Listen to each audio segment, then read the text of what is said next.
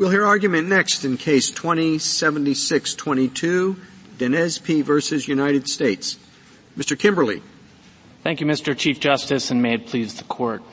The Double Jeopardy Clause implicates two distinct exercises of sovereign authority. First, the authority to say what an offense is, and second, the authority to put an individual in jeopardy for committing an offense. This Court has consistently assumed the importance to the dual sovereignty doctrine of both expressions of sovereign power. The analysis thus asks not only whether the two law-giving entities draw their authority from separate sovereigns, but also whether the two law-enforcing entities do so. The government disagrees. It says that the separateness of the offense-defining entities is all that matters. But that position would invite the precise abuses that the Double Jeopardy Clause was intended to prevent. And the CFR courts themselves provide the evidence. Assault, for an example, is an offense under both tribal law and the BIA's regulatory criminal code. According to the government, if petitioner had gone to trial rather than taking a plea on the tribal offense and he had been acquitted, the very same prosecutor would have been free the very next day to bring a successive prosecution for a substantively identical offense, this time having honed his case and refined his proof based on the lessons learned in the first prosecution. That is not an outcome that the framers of the Double Jeopardy Clause would have thought tolerable. In arguing otherwise, the government focuses on a single word, offense, which it takes entirely in isolation and to which it applies rigid dictionary definitions.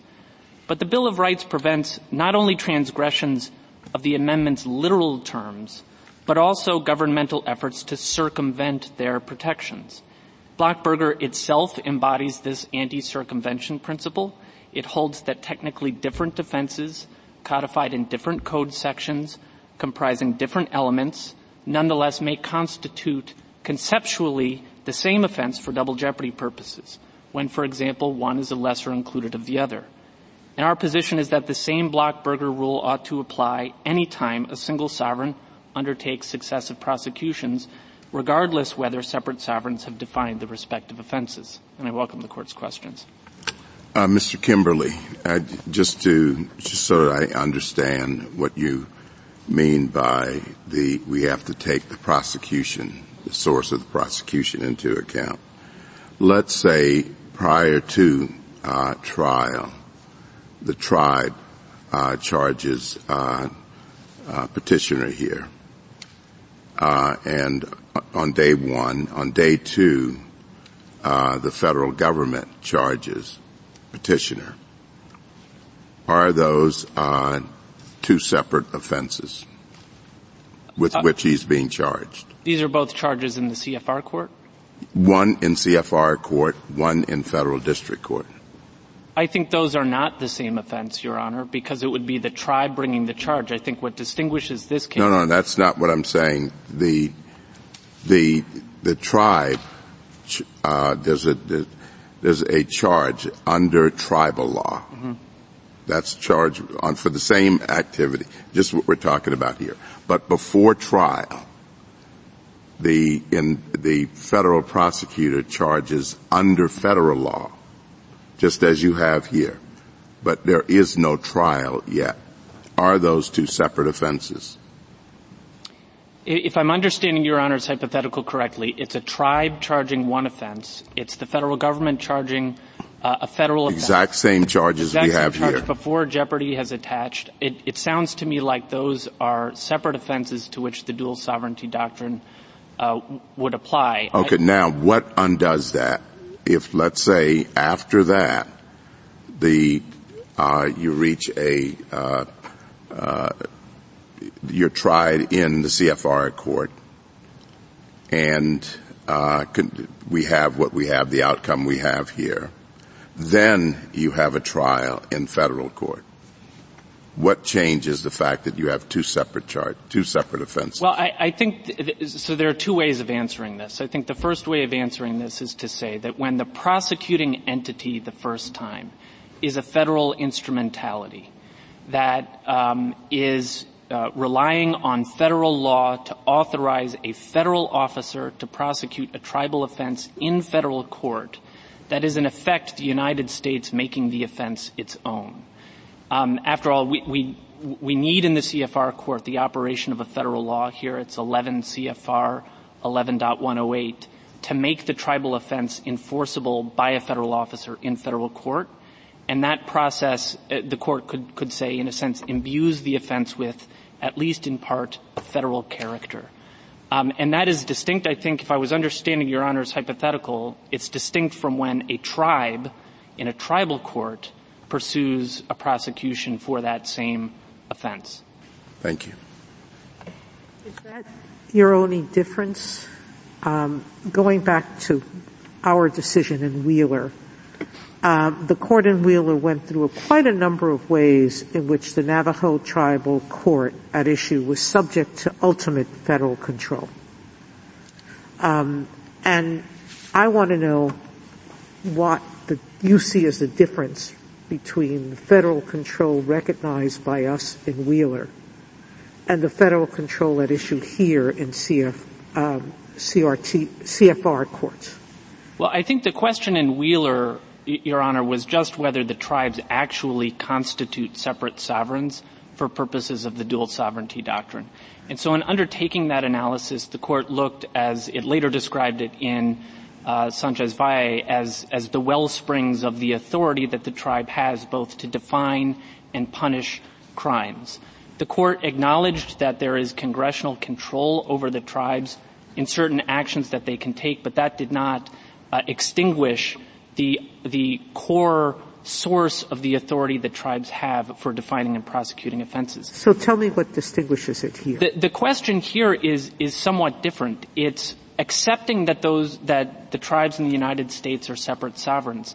It's who is bringing its sovereign, which of those two is bringing its sovereign authority to bear in prosecutions brought in the CFR courts. And our position is that it must be federal because the prosecutor in this case, the prosecutor in the Ute Mountain Ute Tribe CFR court, is a federal officer answerable to federal authorities. He is not a tribal officer answerable to tribal authorities. He draws his authority in the CFR to prosecute, and the CFR court draws its authority to punish from the Code of Federal Regulations and from the United States Code authorizing the promulgation of those regulations. So would it have mattered if the tribe had contracted with the government to provide the prosecutor? The tribe had actually provided the prosecutor. I think the answer may well be yes, Your Honor. If the tribe were furnishing the prosecutor such that the prosecutor was answerable to tribal authorities, so that one could accurately say that the prosecutorial discretion being exercised, the decision what charges to bring, what penalties to seek, what leniency to grant, what plea deal to negotiate, were in fact expressions of tribal sovereignty and tribal authority, then I think the answer is we may well be in a different situation. But so it would be an easy fix if you were to win in this case. CFR courts could continue so long as the prosecutor was tribally controlled. I think that's right, and I would say that I think there are two easy fixes, Your Honor, both of which are substantially more respectful of tribal sovereignty than what happened here. First, you could have a 638 contract that allows the tribe to control and bring the prosecutions. Beyond that, you could also just have the simple administrative fix of reallocating the resources for these CFR courts to grants to the tribes to establish their own judicial system. There already are. These tribes are too small to make use of those grants. Well, I think the grants aren't big enough. They're not big enough in light of the poverty of the tribes. Well, that's right. But so the suggestion is rather than the federal government spending money on CFR courts, the federal government can spend money to allow these tribes to band together the way that they do under the CFR courts already to create tribal judicial systems of their own.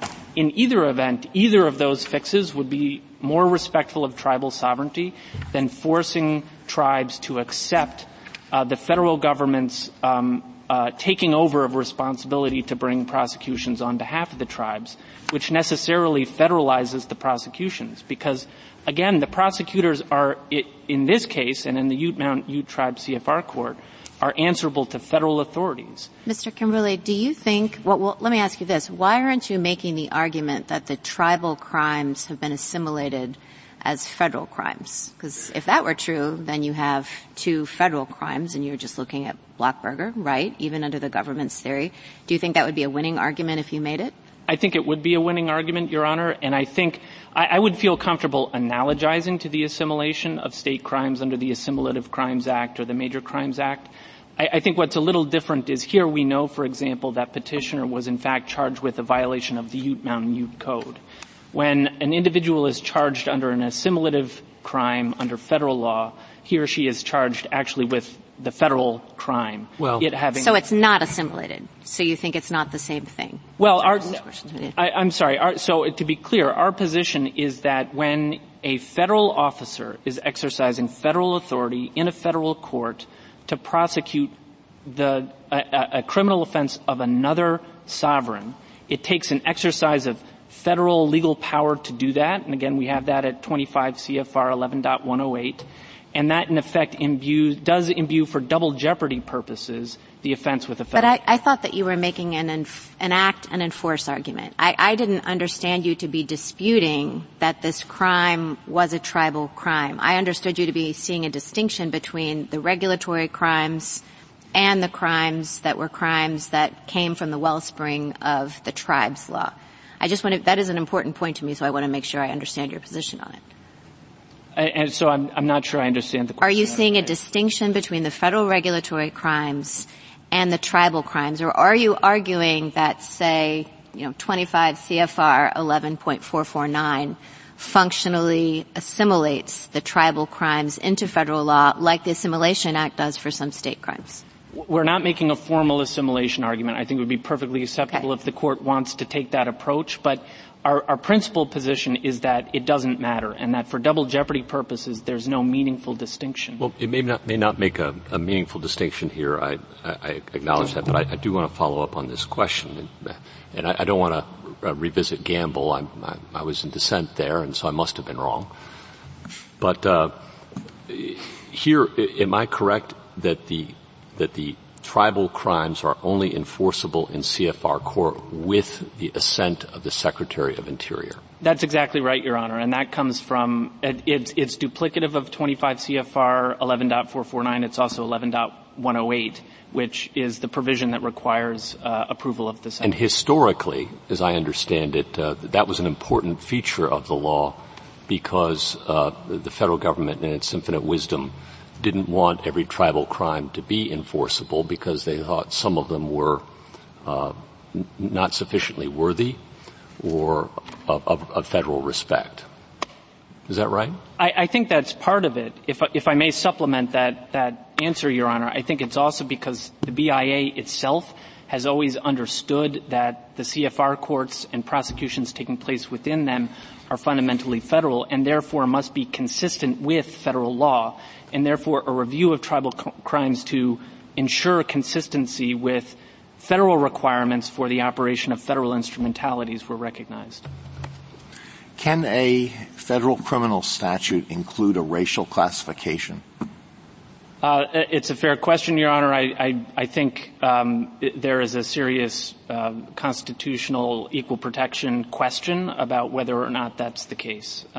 So if we were to hold that this provision of the tribal code was really federal law, we would have to confront that question, wouldn't we?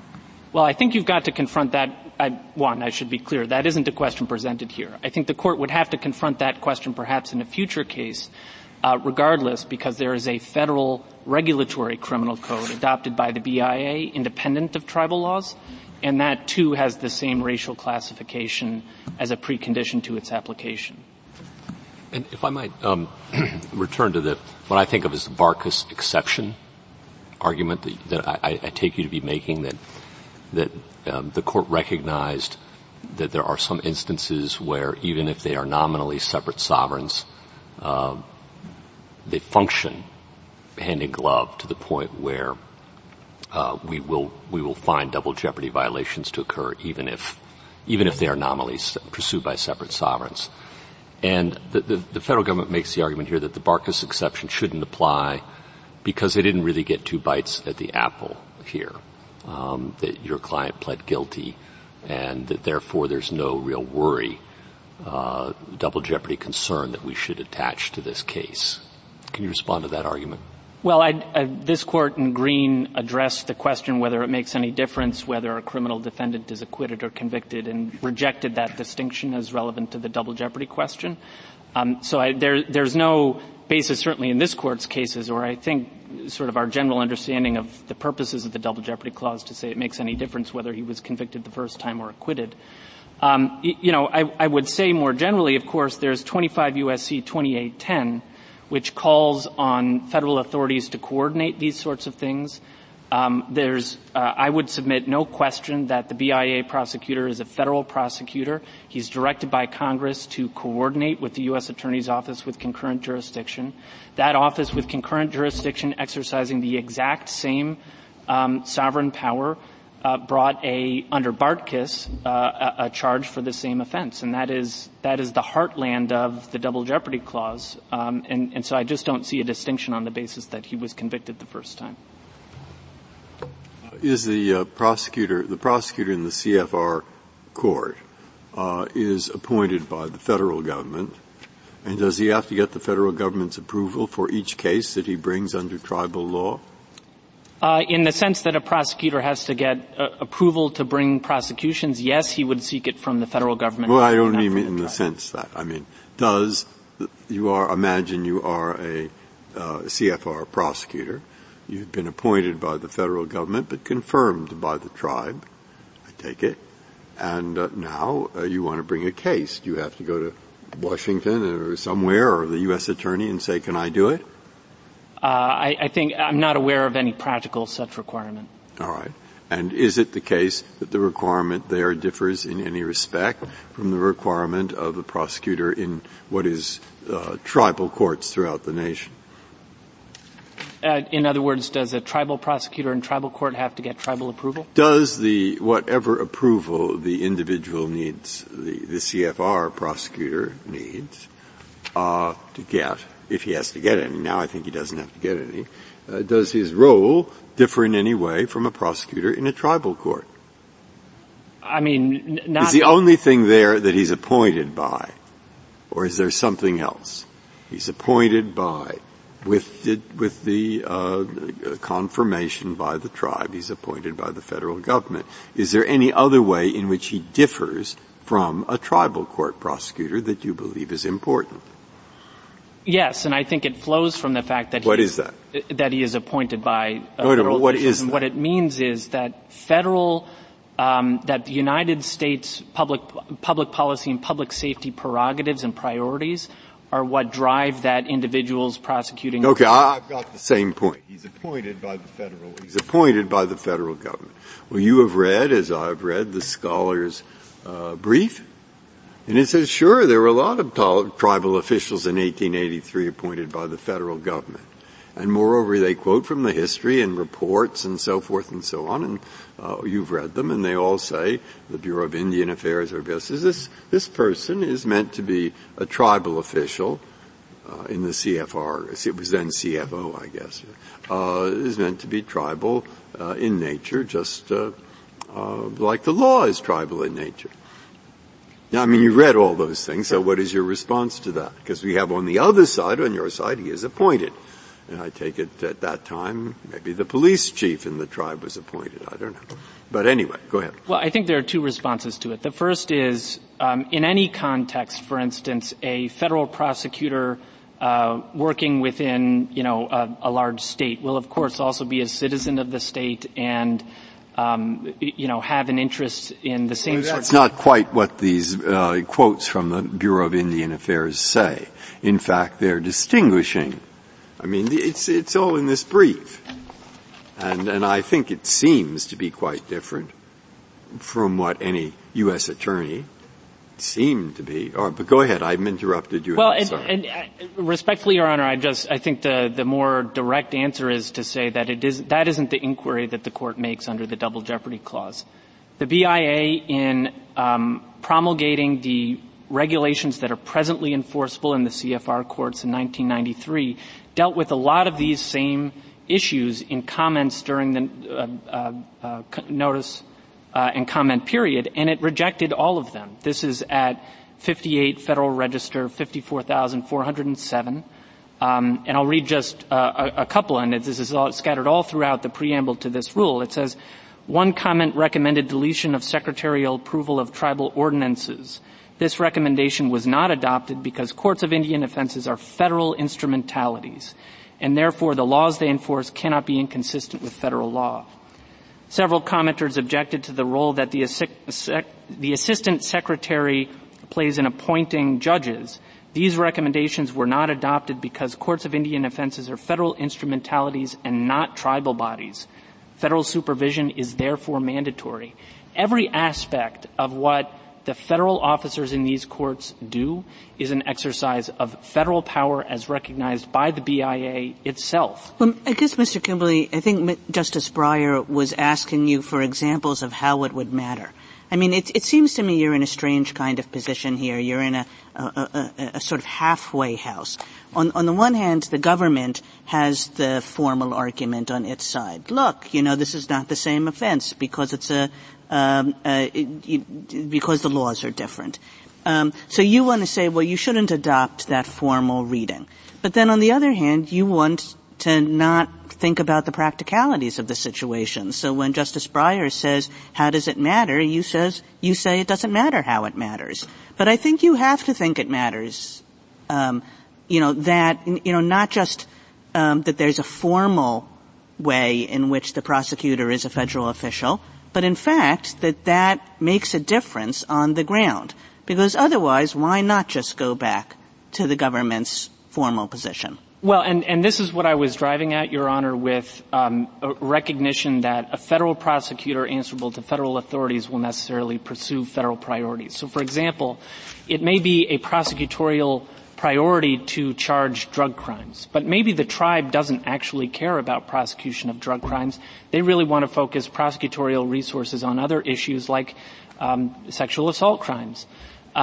Those sorts of decisions in the system that has been set up by the BIA are necessarily federal. Now, as a matter of comedy, of course, it's true that federal officials can take into account the interests expressed by tribes. But nonetheless, those priority-setting decisions are inherently federal and may reflect the tribe seems to think of these courts as very tribal. There's a tribal brief, and the tribal brief is on the government's side. And it says these are our courts. And I mean, in a way, it's sort of like saying they're suffering from false consciousness, what your argument. Well, they believe these are their courts. They believe it is certainly true that they rely on these courts to enforce their criminal laws. There's no question about that. But and a tribe can make the sovereign decision to allocate responsibility for enforcement of their laws to the United States. But when they do that, that is, so far as the Double Jeopardy Clause is concerned, that is so far as their exercise of sovereignty goes. Why? I mean, look, if we just look to what the law is, I think the law is a tribal law. Now, if we go back to 1400, tribal laws were enforced by tribal officials. Now we jump to 1800, and they're still enforced by tribal officials. Wait. There's some tribal officials that the government wants to appoint. Now that's why I'm puzzled, you see. I'm actually puzzled. Because you could look at this individual that we're talking about and say the origin of his authority is he's a tribal official. And when the feds took over, they decided they'd appoint a few tribal officials. In which case both the law and the root of the prosecution are tribal. Or you could say, no, we have a new official. It's going to be a Fed official, and they're going to really, and there's some evidence of this, that we're really going to get the tribe to be like Kansas City or something, And, so how do I do that? You see where I'm driving at? How do I do this? I do, Your Honor, and I guess I'm sympathetic to the consideration. What I would say is the easy fix here is just to allow the tribes actually to do the job of appointing prosecutors to exercise tribal authority directly and in an unambiguous way. That is not what's happening here. I would point the court also, if I may, to United States against Laura, which presented the question whether tribal courts, tribal prosecutors that were prosecuting non-member Indians for tribal offenses were in effect acting as federal prosecutors, in other words, exercising delegated federal prosecutorial authority, or instead inherent tribal authority. The premise of the question presented in that case was that if the tribally appointed prosecutors were even the tribally appointed prosecutors could be exercising federal power so as to preclude a later federal prosecution. Counsel, I don't understand why it's so problematic to have different federal officials with different perspectives on a particular matter, and why that necessarily means that they should be regarded, why that is pertinent on the double jeopardy question. In the federal government, the EPA and the Army Corps of Engineers often have very different ideas about environmental matters. And yes, at the end of the day, they answer to one authority, and that's controlling.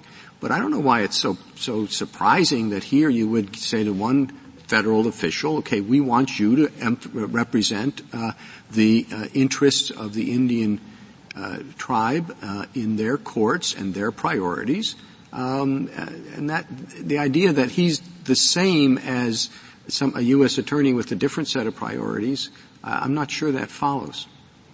Well, it would be, I think, an unusual situation where a federal official were made answerable to some other government in his exercise of federal authority. We're not aware of any other circumstance. Well, answerable to, I suppose. But it's a rare situation, I would think, when the U.S. attorney comes in and he's got a set of priorities and they can prosecute those priorities in their office. But to then say to the official officer, the officer who is handling matters for the tribe, is that you've got to follow these same priorities, and just because the tribe has them. In other words, it seems to me you can sort of separate out the particular areas there, and the tribal officer or the officer assigned to the tribal cases, might have different priorities to be applied on the reservation.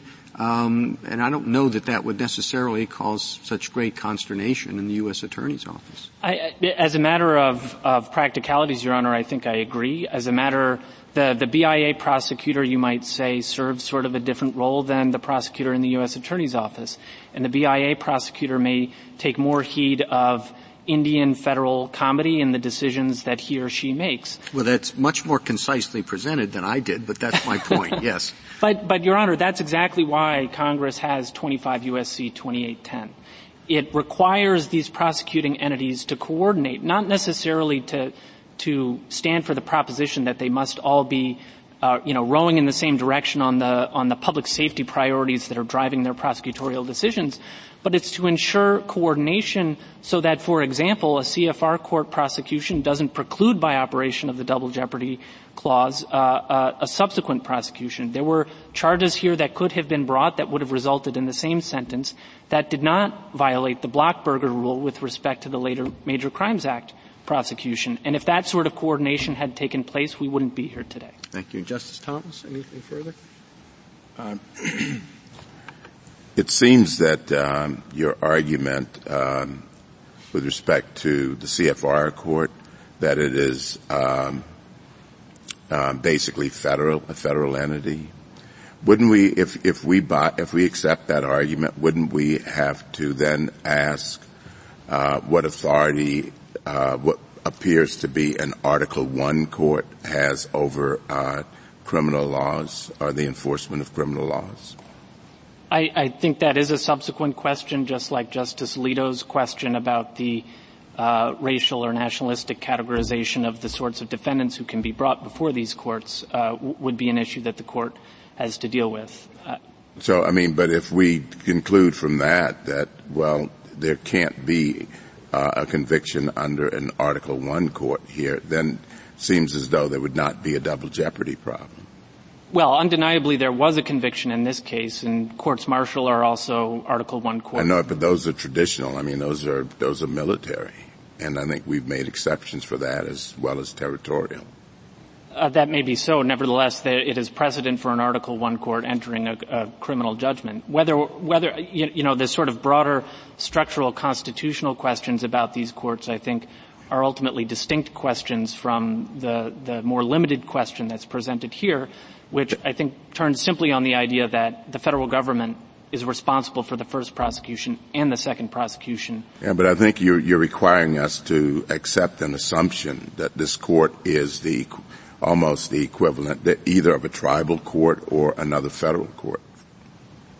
I mean, we have to assume that it has the authority to convict this particular the petitioner here. That's true, Your Honor. Justice Breyer, anything further? Justice Alito? Justice Sotomayor? Let me stop and backtrack. Are you saying that your win necessarily raises these questions, or are you saying how you win? No, I think these questions are implicated entirely independent of how the court resolves the question presented here. Justice Kagan? Justice Gorsuch, anything further? Justice Kavanaugh? Both the BIA prosecutor and the AUSA are in the executive branch, correct? That's correct. Ultimately answerable to the President. Yeah, thank you. Justice Barrett, anything further? Thank you, counsel.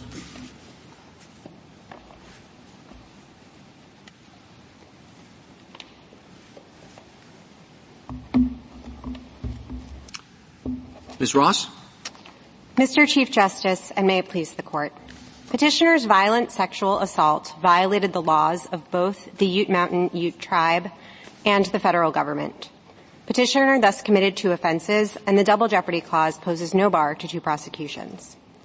For nearly 2 centuries, this Court has recognized that the clause only prohibits two prosecutions for the same offense, and that violating the law of one sovereign is not the same offense as violating the law of another. The Court also has held that the tribes and the federal government are separate sovereigns for these purposes because they derive their power to prescribe conduct from different sources of authority. Indeed, there's no question in this case that if Petitioner had been convicted of his tribal offense in a tribally operated court, his double jeopardy claim would fail, no matter how much assistance that tribally operated court received. Petitioner argues for a different result here only because the Ute Mountain Ute tribe made the sovereign choice for its tribal code to be enforced in a court of Indian offenses. But the Double Jeopardy Clause focuses on the offense, and it is silent as to the forum of prosecution or the identity of the prosecutor. Reflecting the clause's texts, this Court's decisions have likewise focused on the ultimate source of authority for the offense, which here is unquestionably tribal, as I take Petitioner to concede. And the Court has rejected similar inquiries that would turn on a sovereign's functional autonomy, explaining that they would lead to unclear and inconsistent results. But even if the nature of the court or the prosecutor mattered, Petitioner would fail his own test. The authority for Petitioner's first prosecution derived from the tribe's pre-existing power to prosecute offenses between Indians, which the tribe still possesses today. The tribe has simply made the sovereign choice for the time being, which it can change, to use a court of Indian offenses to help enforce its laws. That exercise of the tribe's sovereignty warrants respect under the Double Jeopardy Clause, as every relevant sovereign, including the tribe itself, has argued to this Court. I welcome the Court's questions. Ms. Ross, just to, for my purposes, clarify the underlying facts in this case, could you just explain why the first trial winds up, or the first proceeding winds up with 140 days? Was it 140 days or 140 months? It was 140 days, Justice Thomas. For sexual assault, and then the ultimate federal case winds up with, was it 360? I believe that's correct, Your Honor. So the reason why is because... I'm sorry, 360 months, not 300. Yes, Justice Thomas, 360 months. And the reason why is because, as this Court recognized in Wheeler, because it's equally true, to go to some of Justice Sotomayor's questions with respect to tribally operated courts, Congress has limited the sentence that can be imposed in either a court of Indian offenses or a tribally operated court. It has, in fact, defined Indian courts for purposes of the Indian Civil Rights Act to include courts of Indian offenses. So in either forum, the cap applies. That's generally 1 year, and I believe it's a $5,000 fine. It can be a little bit higher in some circumstances, but those apply. I guess my question is more, why spend time on that when there's a more serious underlying offense? Oh, certainly, Justice Thomas. So I think because, as some of the questions suggested earlier, the Court of Indian Offenses is concerned with violations of tribal law and offenses between Indians on the reservation, and so because the tribe still has a sovereign interest as expressed through the criminalization of this conduct, I think, the fact that a lesser sentence is available doesn't necessarily mean that there isn't an interest to be served there. I would also point out that the Court of Indian Offenses prosecution in this case happened much more quickly, and so that prosecution also provided immediate incapacitation in a way that a federal prosecution that comes later may not. Well, or one reason to do is to get a dry run on the federal trial. Right? There's a lot at stake here. The sentence shows that. You want to make sure you have as effective a prosecution as you can. So, run a prosecution through the CFR court, see what evidence they has, whatever, and then take a much stronger case when there's more at stake. So respectfully, Mr. Chief Justice, I don't think there's any suggestion or evidence that happened either in this case or more generally. I would point the Court, and I think this is responsive to some of the questions from Justice Kagan and Justice Sotomayor and others about how this works on the ground. I'd point the Court to page 5 of the former United States Attorney's brief, where those former United States attorneys who had jurisdiction over districts that include courts of Indian offenses make very clear that they did not supervise BIA prosecutions, and they did not, to their knowledge, none of the AUSAs did either. There just simply isn't this commingling. Well, I'm not suggesting anything happened like that here, but it certainly is a possibility, and I'm not suggesting there's anything wrong with it. I mean, that's how the Double Jeopardy Clause works with respect to state prosecutions. But I guess I share, if it was Justice Thomas's concern, that it seems unusual that you waste time on a serious offense with such a small possible sentence when there's a lot more at stake and what would follow. So respectfully, I don't think it's a waste of time from the tribe's perspective. The tribe has criminalized this conduct. This Court has recognized that the tribe still has the power to criminalize this conduct, and so that expression of the tribe's displeasure with this conduct and condemnation of this conduct, I think, is a significant aspect of sovereignty itself. You can say that, but I suppose the tribe, if it may be more interested or somebody in the fact that the guy's going away for 30 years as opposed to 140 days, if I've got the math right. And, yes, the 140 days, or really it was time served, might show that the tribe has these particular interests, but I suspect their interests are being more served by the 30-year sentence in the other forum. So again, because the same limitations on sentences apply in tribally operated courts, precisely the same thing happened in Wheeler, when the limits were in fact even lower on tribal prosecutions. There was an initial tribal prosecution with a limited sentence because of that limitation, and then a subsequent federal prosecution with a greater sentence. I think that's sort of the common fact pattern, and indeed is a reason why having the federal prosecution not be barred by the prosecution for a tribal offense is a good thing, not a bad thing. Well, Ms. Ross, these CFR courts have long been sit uneasily with our separation of powers, as Justice Thomas pointed out, and the BIA has acknowledged for a century. But we can avoid all that, it seems to me, if we apply our existing double jeopardy jurisprudence under Barkas. And my first question to you is, does the government acknowledge that there is what I've called the Barkas exception? That though there may be nominally two separate sovereigns involved, even in those circumstances, sometimes double jeopardy can be implicated.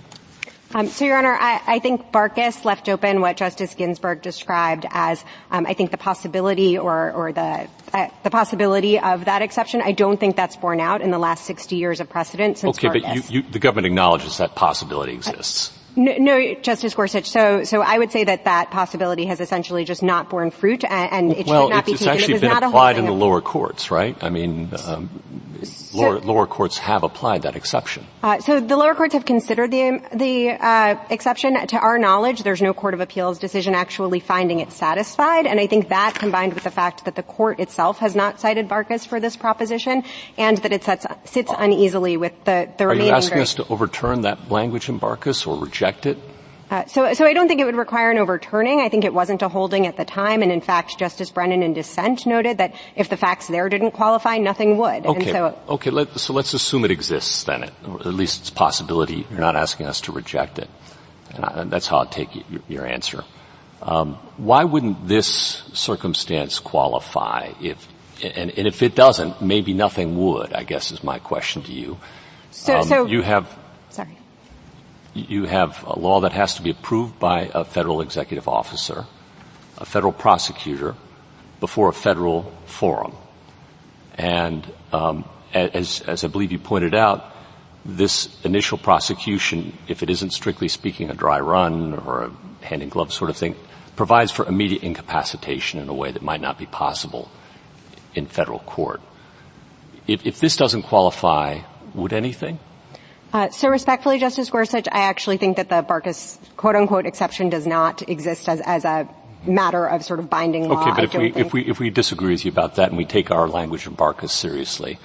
Certainly. So I don't think this would qualify, and it's for many of the reasons that I was providing to the Chief Justice. There's no coordination on the ground. There's no suggestion that there has been any attempt to circumvent anything here. Really, the tribal prosecutor or the BIA prosecutor is enforcing the tribe's interest in having its own law enforced, and the federal prosecutor is looking at whether federal interests have still been vindicated under federal law. Can you imagine, I'm sorry. No, please. One last question. Can you imagine a circumstance in which the Barkas exception would apply?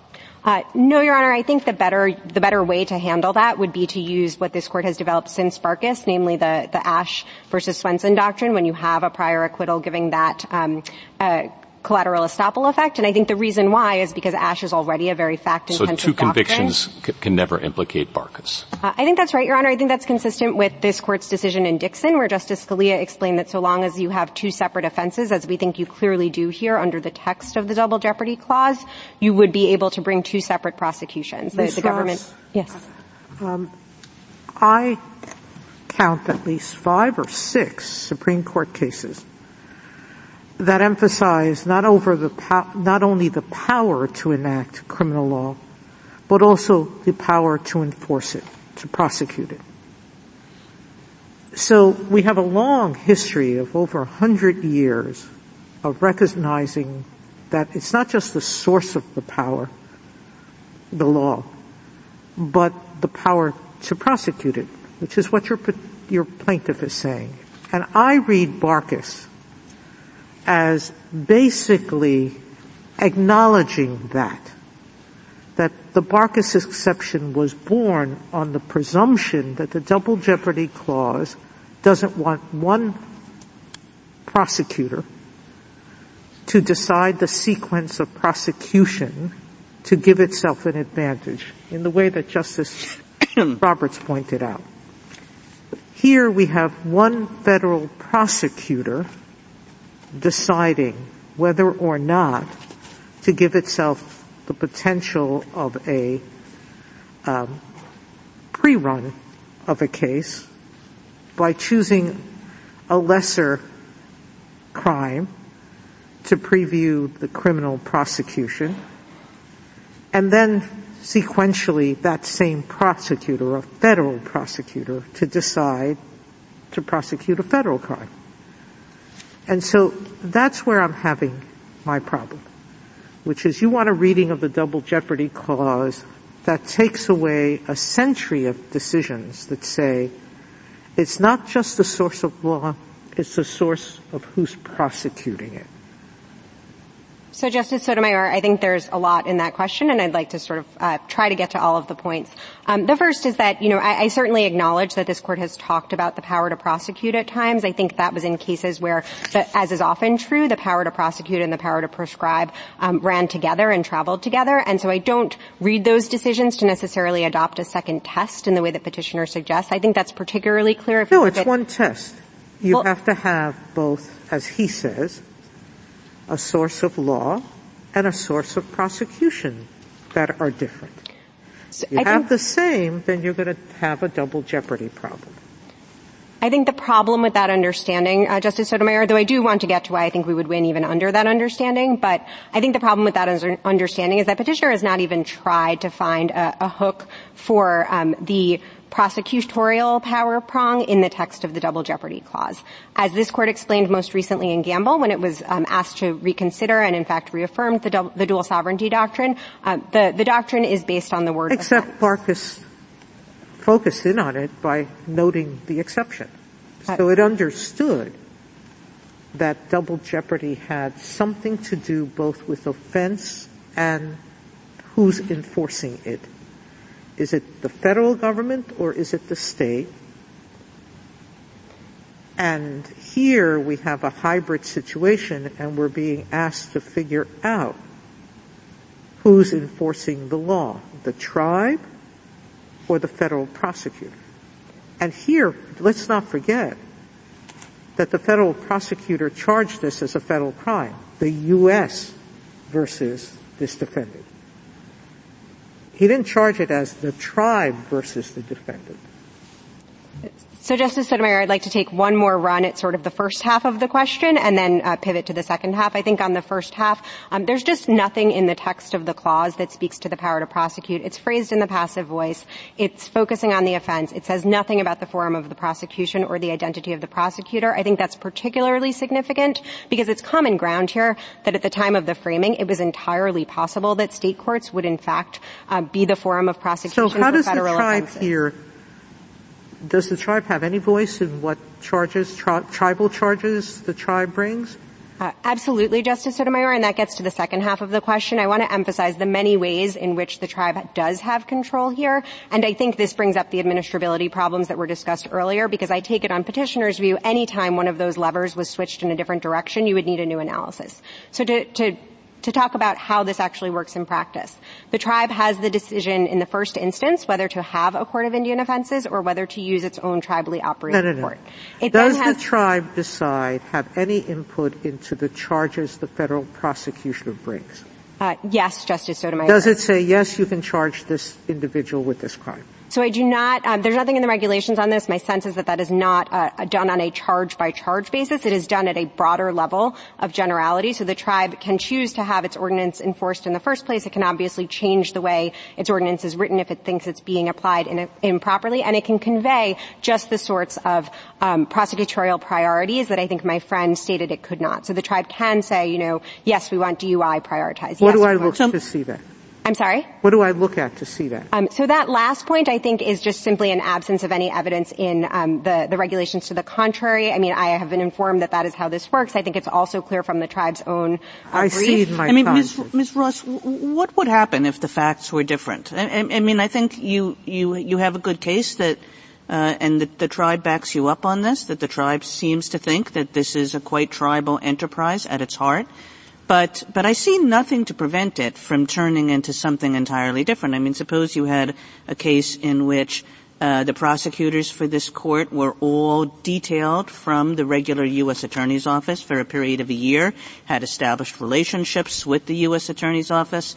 There was, a practice of every week the prosecutor would come in and talk to the U.S. Attorney about what was going on in the trial court. There was a list of tribal laws that the U.S. Attorney was comfortable about enforcing and a list that the U.S. Attorney was not comfortable about enforcing, that the tribe really had no say in this whatsoever, that it was top to bottom a U.S. Attorney run decision-making as to which tribal laws would be applied in what ways.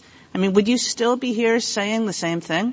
So Justice Kagan, I take the hypothetical to suggest that the regulations would have changed tremendously because none of that would be possible under the current regulations. So, I just want to be clear that under the current regulations, the tribe can pull out of the system, the tribe can appoint the prosecutor, it can pull its own ordinances out, et cetera. It has a lot of control. In the hypothetical world of regulations that I think you're imagining, I think we would still be making the same argument, and I think that argument just comes down to the text of the Double Jeopardy Clause. Isn't that a problem? I mean, and in fact, historically these courts have not always been so friendly to tribes. They were not created to be friendly to tribes. And the hypothetical Justice Kagan posited was in fact true for much of our history. So why should our double jeopardy analysis turn on the graces of the government's regulations today? And on what basis do you really want to make the argument that double jeopardy wouldn't attach, say, 100 years ago the way these courts were operated?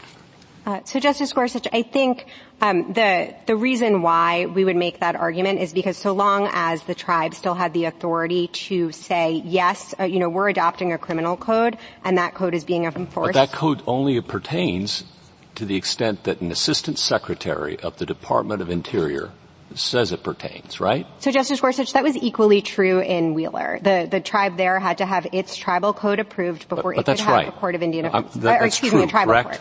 I'm sorry? That is true, that it's up to the Secretary of the Interior or the Assistant Secretary of the Interior.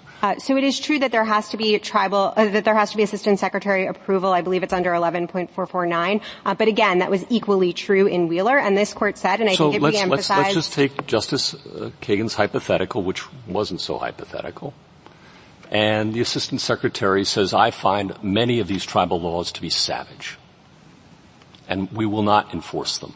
And instead, we're going to enforce only our written code, written by bureaucrats at the Department of Interior, enforced by an executive officer who may report fully to the U.S. Attorney's Office, and another executive employee who happens to be the, quote, judge in the case.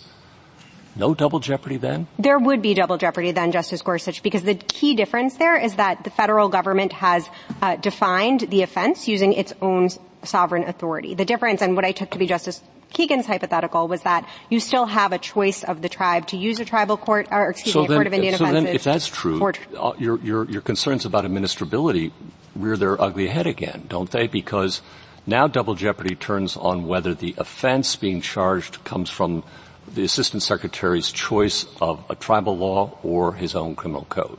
I don't think that raises an administrability problem, Your Honor, any more than the fact that, state law versus federal law raises an administrability problem. That's always true. So it does, though. You'd say that in those cases where we have federal law, the Assistant Secretary's personal code that he's written, that's a double jeopardy problem, right? Yes, Justice Gorsuch, and that flows from the text. And if that's true, then why isn't his selection of which tribal offenses shall be enforceable and which shall not be subject to the same rule? Because each of those offenses is still an exercise of the tribe's own authority. I want to be clear, I don't think this is actually happening on the ground, that the Assistant Secretary is saying, well, I don't like this ordinance, so I'm not going to allow its enforcement. But I think either way, it's still the tribe's own sovereign authority. But just so I'm clear, the Assistant Secretary can curate the tribal code and there'd be no double jeopardy problem according to the government. I think that's correct, Your Honor. Of course, the tribe would still have the authority to pull out of the Court of Indian Offenses altogether, to pull its offenses out. And so again, this just goes, and I think does go to the administrability problem on petitioner's rule, that in each of these ways, the tribe has authority here to sort of calibrate how much or how little of a role it wants to have. I think one important point here is that this tribe actually used to have its own tribally operated court. It chose to opt into the Court of Indian Offenses. It could equally choose tomorrow to opt out of the Court of Indian Offenses. And that's because this is a prosecutorial power, to those who think that is significant here, that resides with the tribe, just as it has, as Sanchez-Valle notes in footnote, I believe it's 5, from sort of primeval times. You were going to list some others. When Justice Sotomayor was talking to you. Other respects in which the tribe can control either the presence of the prosecutor and the judge who appoints the judge.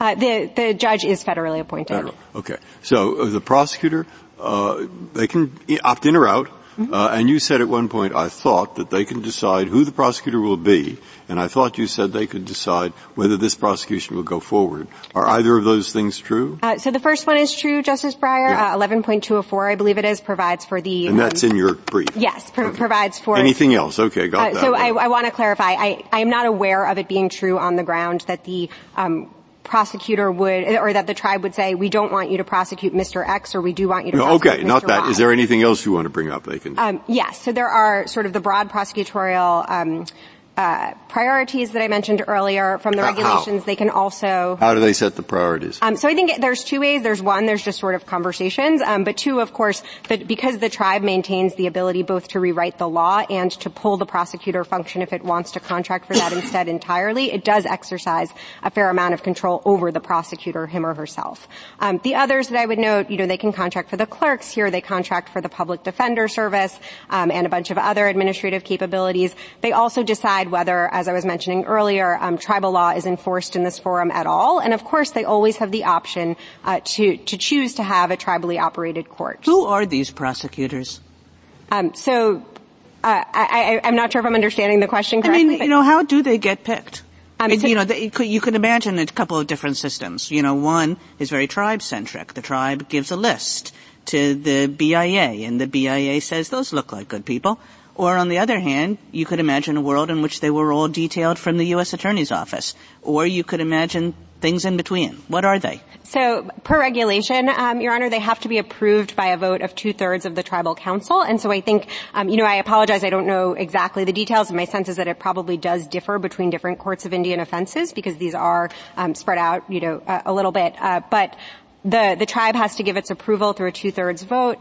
And I think it seems as though, given that there is a fair amount of discussion about these things. And of course, again, the prosecutor can be chosen by the tribe if the tribe elects to contract for that function. And I think, just to take petitioner's concession that, that would make a difference here, I think that sort of brings up precisely the administrability points that you noted in your opinion for the court in Sanchez Valle in footnote 3, that, the historic analysis allows us to classify what this court referred to as broad classes of governments for purposes of the double jeopardy clause, whereas on petitioner's view, I think you would need a new analysis not only for every court of Indian offenses, but for every time they change something like the prosecutor, perhaps, like the... It strikes me that the petitioner has a fairly simple administrable rule, and it would go something like this. With respect to these courts, they all differ on the ground, and maybe some of them are functioning perfectly, maybe all of them are functioning perfectly, but there are dangers here, of the kinds that I was trying to suggest in the hypothetical I gave you.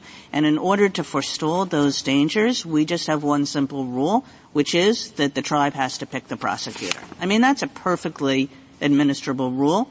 Why not?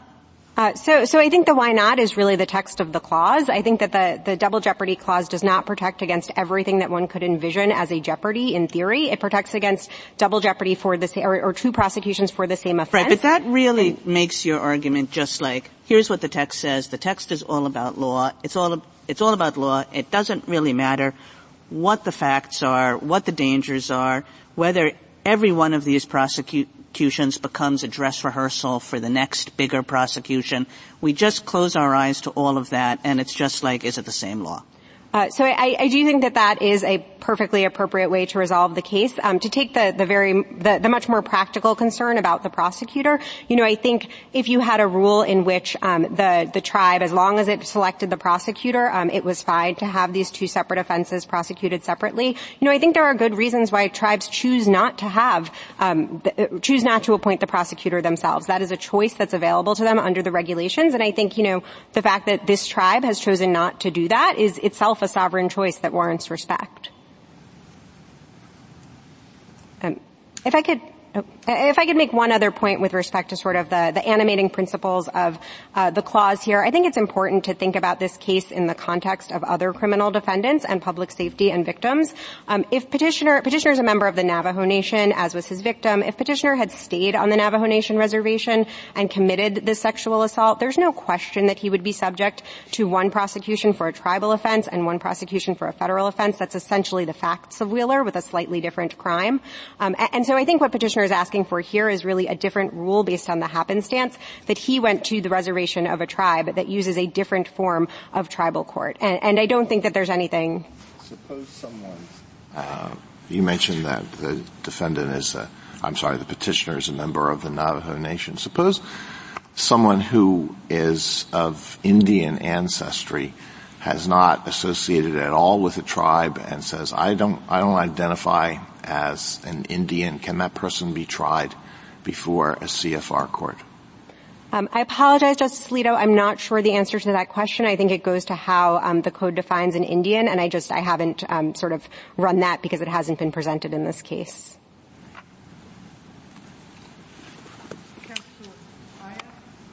I am a little concerned with your answer to Justice Kagan, because I understand 1999, 2000, the United States took the position with not this tribe, but another tribe, that it could unilaterally establish a CFR court without the tribe's permission and appoint a magistrate without any need for confirmation by the tribal governing body.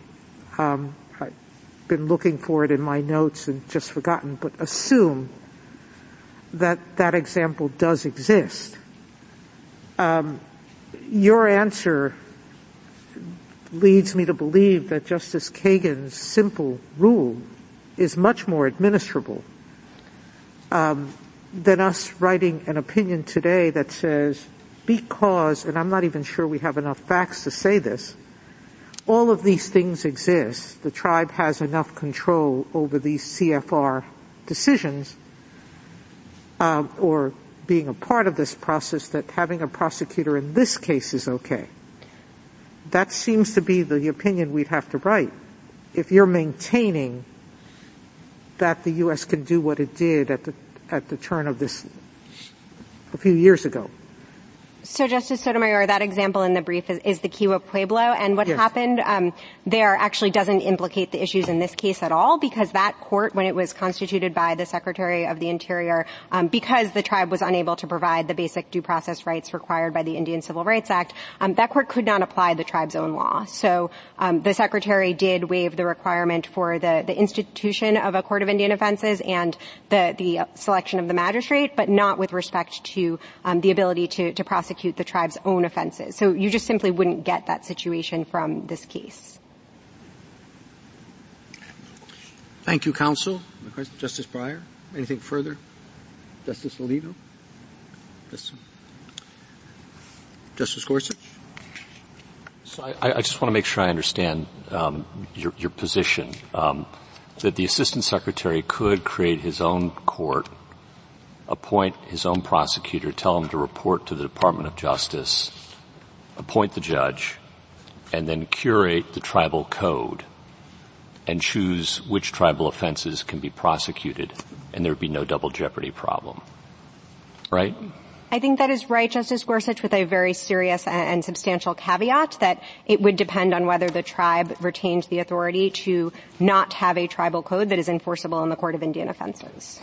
And then I take it the government does agree, though, that under the Assimilative Crimes Act, when it assimilates a state law, that becomes federal law and double jeopardy attaches, right? That's correct, Your Honor, for precisely the reasons that petitioner provided. That does become an offense under federal law. And then finally, there was a Judge Calabresi opinion, United States versus All Assets, in which he did find the Barkas exception potentially applied and remanded because the state would receive certain assets in forfeiture. Do you think that case is wrongly decided? Your Honor, I think it sort of holds out the prospect of there being a Barkas exception. I'm not sure that... No, he found the Barkas exception and remanded to see whether it applied on the facts of that case. And I'm just asking, do you think it's correctly decided? So to the extent that it would mean that there would be a Barkas exception which would bar the second prosecution, then yes, I think it's incorrectly decided. Thank you. Justice Kavanaugh? Thank you, counsel. Thank you. Mr. Kimberly, rebuttal?